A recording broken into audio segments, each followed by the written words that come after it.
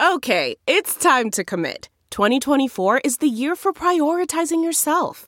Begin your new smile journey with Byte, and you could start seeing results in just 2 to 3 weeks. Just order your at-home impression kit today for only $14.95 at Byte.com. Byte Clear aligners are doctor-directed and delivered to your door. Treatment costs thousands less than braces. Plus, they offer financing options, accept eligible insurance, and you can pay with your HSA, FSA. Get 80% off your impression kit when you use code WONDERY at Byte.com. That's BYTE.com. Start your confidence journey today with Byte. Hi, this is Jason Greenblatt on The Diplomat, brought to you by Newsweek.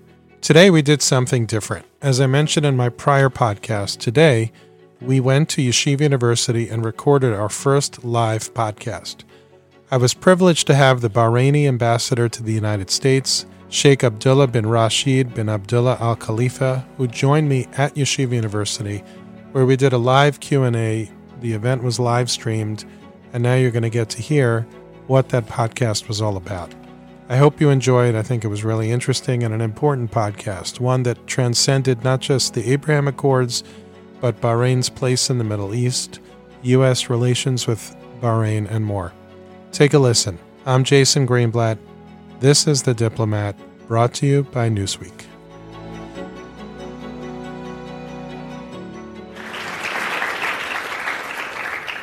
Thank you. Hello, everybody. It's really a special thrill for me to be here because, for those of you who don't know, I went to high school right down the block. I went to college right across the street. The campus looked a little less fancy then than it does now, a couple of years ago. But I never in a million years would have imagined that I'd be sitting in front of you and interviewing my friend, the ambassador, the Bahrain ambassador to the United States of America, Sheikh Abdullah. The truth is that when I was in college here, information was not quite as, let's say, forthcoming back then. So while I might have heard of Bahrain, what I knew of it was scant and probably not very positive. But over the years, I've come to learn some really good insight into Bahrain. And of course, with them becoming part of the Abraham Accords, you should all know that we owe a deep debt to His Majesty King Hamad, who was very, very courageous in stepping forward together with some of the other leaders in signing the Abraham Accords, as well as the other political leaders who played an important role.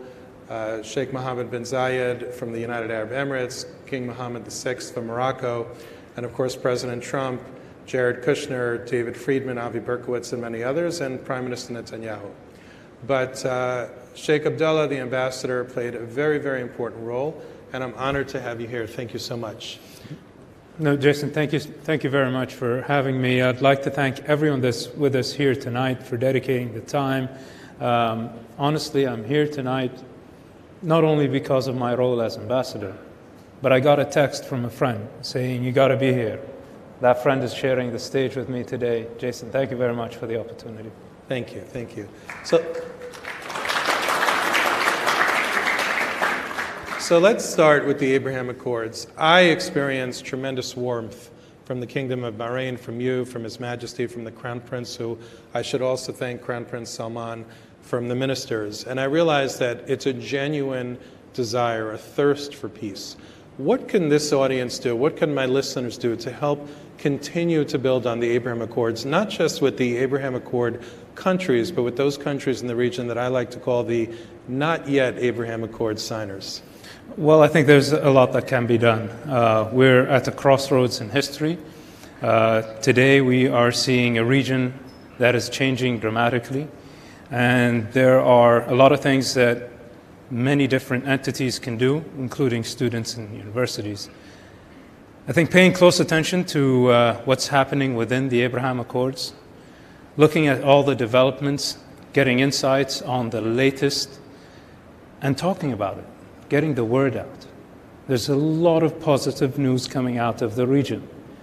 Every time I do one of these, I have to go back and get an update. And all these updates are extremely positive. And I think keeping up with that, getting the word out, making sure that people understand how historic this moment is and how it defines the future of the region is very important. And I think that students can do much more than other entities, including governments, to tell you the truth, in spreading the word and making sure that people really recognize what's happening in the Middle East. And beyond the countries themselves, I'm a big believer that the Abraham Accords is not just between, for example, Bahrain and Israel, but between Bahrain and the Jewish community around the world, between Bahrain and the North American Jewish community, between Bahrain and Yeshiva University.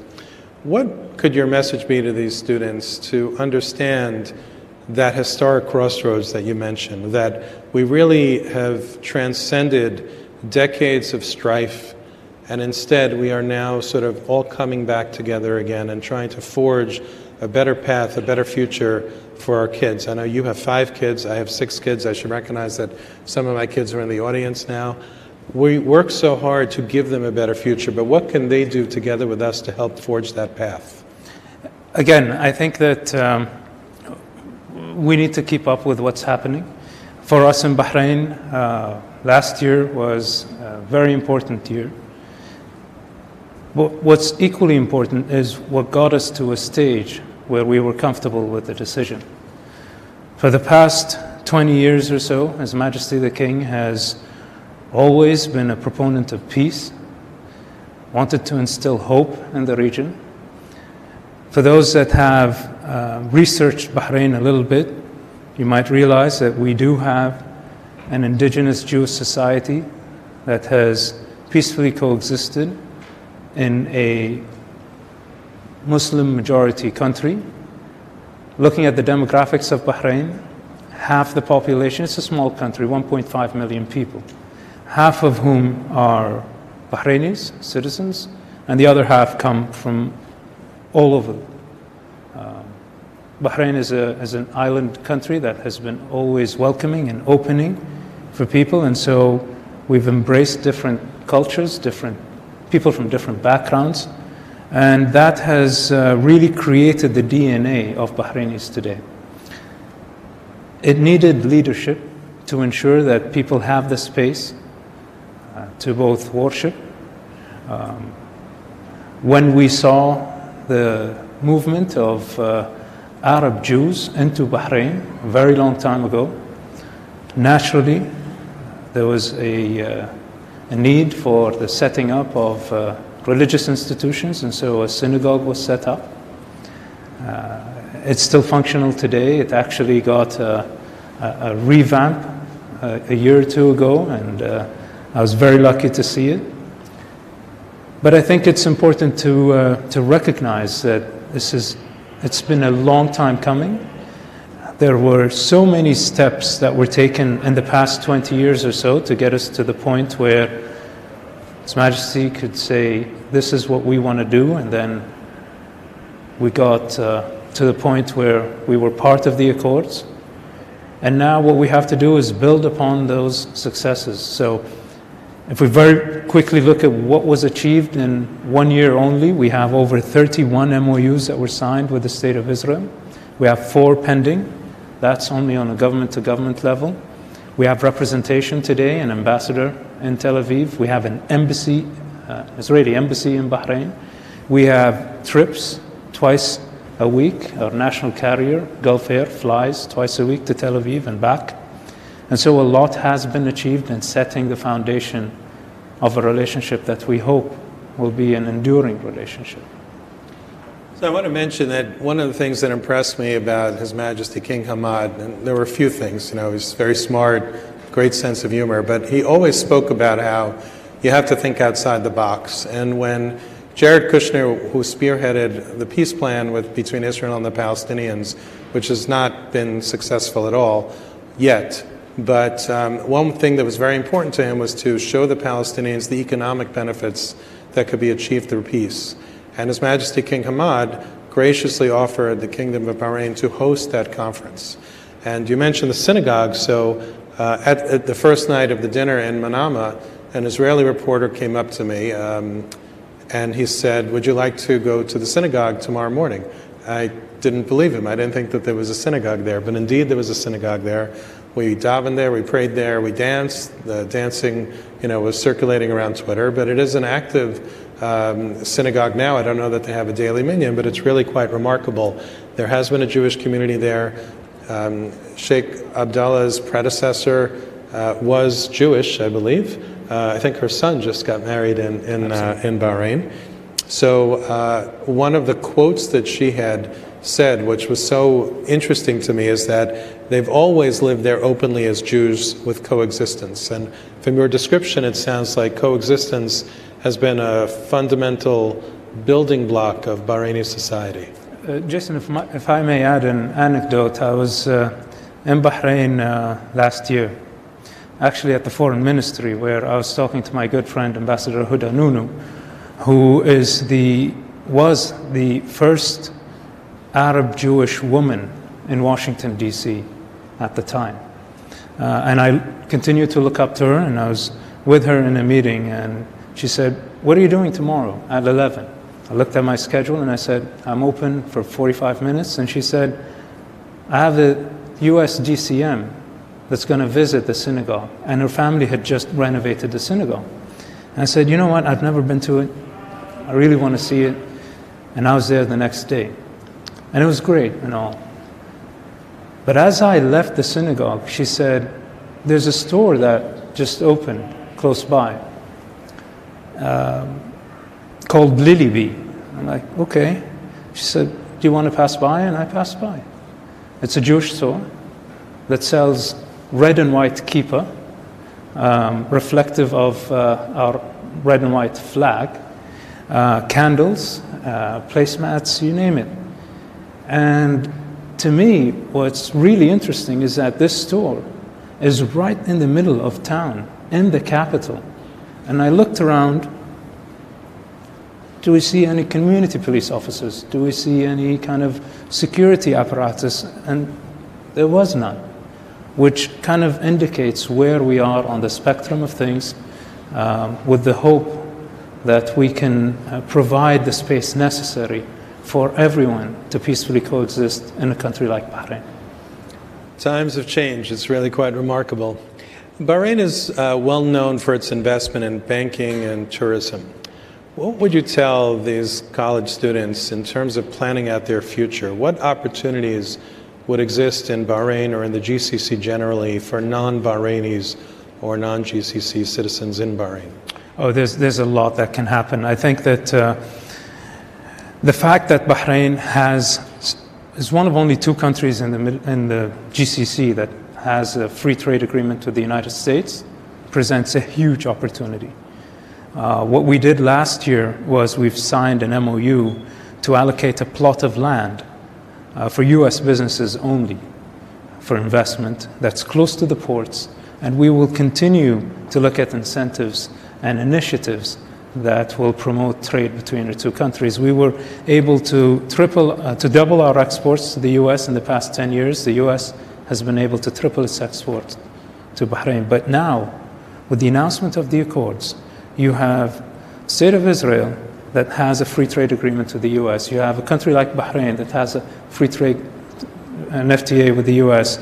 We were working on issues bilaterally, but I think what we need to do right now is think on a more multilateral level and create opportunities for students to experience the region.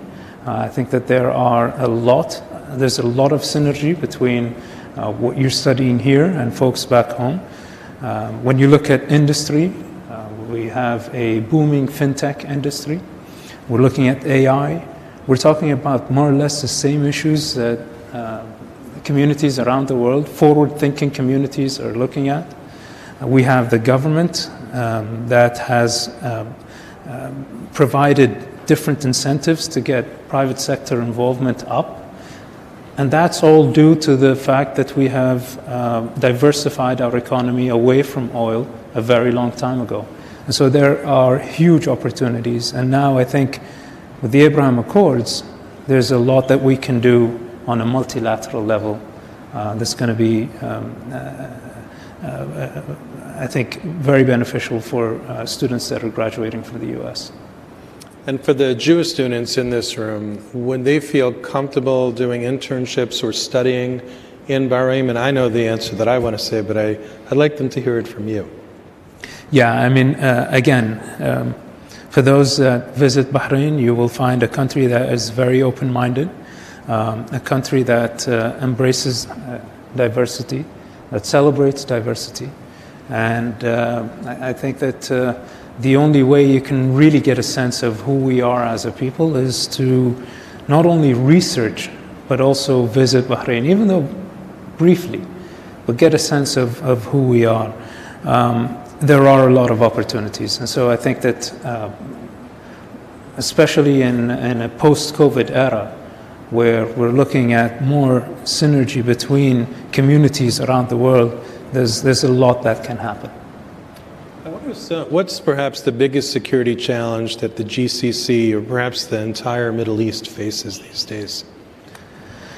There are a number of security challenges, obviously, and what we have learned is that crime is transnational today, so we have to be working with different agencies around the world to ensure that we're protecting the national security interests of our people. Take, for example, NYPD. We had signed an MOU with NYPD 3 years ago, and so we are working towards securing our country, obviously. Without security, there is no there's no path for development, and so security is an extremely important pillar within our society. The challenges that we might face come from regional, state, and non-state actors sometimes.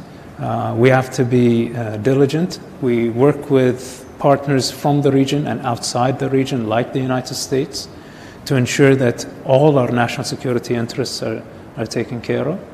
And we're working on interoperability to ensure that we can work with one another, to ensure that we have the mechanisms that help us work with one another at times of crisis. One thing that I forgot to mention is that we do have a huge U.S. presence in Bahrain because of the U.S. Navy's Fifth Fleet. At any given time, you have thousands of military personnel and their families living in Bahrain. That's our obligation to protect them as well. And so we've worked with multiple institutions around the world to ensure that we're working together towards stabilizing the region. And that's, again, part of who we are. Whenever there's a coalition that is formed, we look at the best interests of our country and others as well. There are multiple initiatives that were launched, the Navy and in other parts. And we will continue. We'll continue to host the Fifth Fleet. We'll continue to host like-minded countries to ensure the safety of waterways, to ensure that folks around the world don't get oil prices that are so high because of a flare-up that happened in the Arabian Gulf. And it's all part of the responsibilities that we share as a global community. So I'm glad you mentioned that Bahrain hosts the Fifth Fleet. Let's discuss the relationship between the United States and Bahrain. Bahrain is an important U.S. ally. I don't think people talk about it enough, so maybe just touch upon that briefly, the relationship between the U.S. and Bahrain. It's been a very long relationship. I'm talking 130 years since, believe it or not, we had missionaries that came to Bahrain. They started a small dispensary. That dispensary became what's called the American Mission Hospital. They expanded into 3 other locations. They built a church, built a school. All of these institutions are still functional today. And I think it just comes to show how deep-rooted the relationship is. It's been very constant. It's been a relationship that was steady over time. And I think that has brought us to where we are today in the relationship, announced as a major non-NATO ally a number of years ago, announced as a major security partner last year. And so we will continue to work very closely with the U.S. on a multitude of issues because it is a multifaceted relationship that we have with the U.S. So we spoke about tourism a few moments ago. I'm a big traveler. I've taken my kids all over the world. I just love to travel. What could these students see in Bahrain when they go themselves with their families? What are some of the highlights? I mean, you name it. If there are any petrol heads here, the Formula One race is an event that we love every year. There's just so much to do. An island that has developed a pearling industry for a very long period of time. I think what makes Bahrain special is that there's something for everyone. If it's a family that's coming to town, there's a lot to do. If it's a group of students that are visiting for a couple of days, and it depends on the budget as well.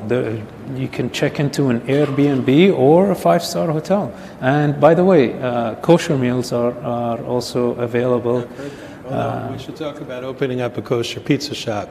Always very important. I think that's a good idea. I was looking at a hashtag that Ambassador Hudanunu has been using called Bahrain Kosher. And what she does is she goes into regular supermarkets and she picks out some of the products that are certified as being kosher. It just helps with the dynamics, and we're seeing a bigger array of products being available. We're seeing hotels cater to kosher meals. We're seeing restaurants do the same. And so I think that we are on the right path in ensuring that there are multiple options. We've been doing it for years when it comes to other religions as well. So it's always good to see that we're on the right path. I remember before the Abraham Accords, there was a Bahraini group, official delegation, maybe not, who visited Israel. When are you going to come to Israel with me and visit? With your kids, by the way. I think you have a good connection with some of my bosses back home. Let them hear it from you, and I'll be on the first flight with you to Tel Aviv. Great. Last question before we end this formal part of the podcast and open it up to Q&A. What's one or two important messages you want to share with the students that maybe we haven't covered about Bahrain? I think that sometimes it doesn't matter how big or small the country is. It doesn't matter how big of a population it is. I think we have to look deep down inside and realize how much we have in common, work on the commonalities, work on building relationships, and always keep a communications channel open. Without communication, there's nothing that we can do. And so that has been the policy set forth by the Kingdom of Bahrain for many years. It's helped with our foreign policy, it's helped with our domestic policy, and I think it's important for students to keep the same open-mindedness necessary to learn more. And the only way you can learn more is to actually engage with others. So I would encourage more engagement. I would encourage more discussions. And I think that we all play an important role, one way or another, in creating an environment that is better for the coming generations. I think it's such an important point. I mean, my kids used to laugh at me because I'd show up to the Shabbat table, our Friday night table, with Palestinians, with other Arabs from the region, and really, unless you keep that open mind, unless you want to learn more about the other people, you might have significant differences with the other people, but the only chance at ever helping to improve the world is with exactly that advice. So thank you for sharing that, Mr. Ambassador, Sheikh Abdullah. Thank you so much for being here at my alma mater. I really appreciate it, and it's great to have you. Thank you.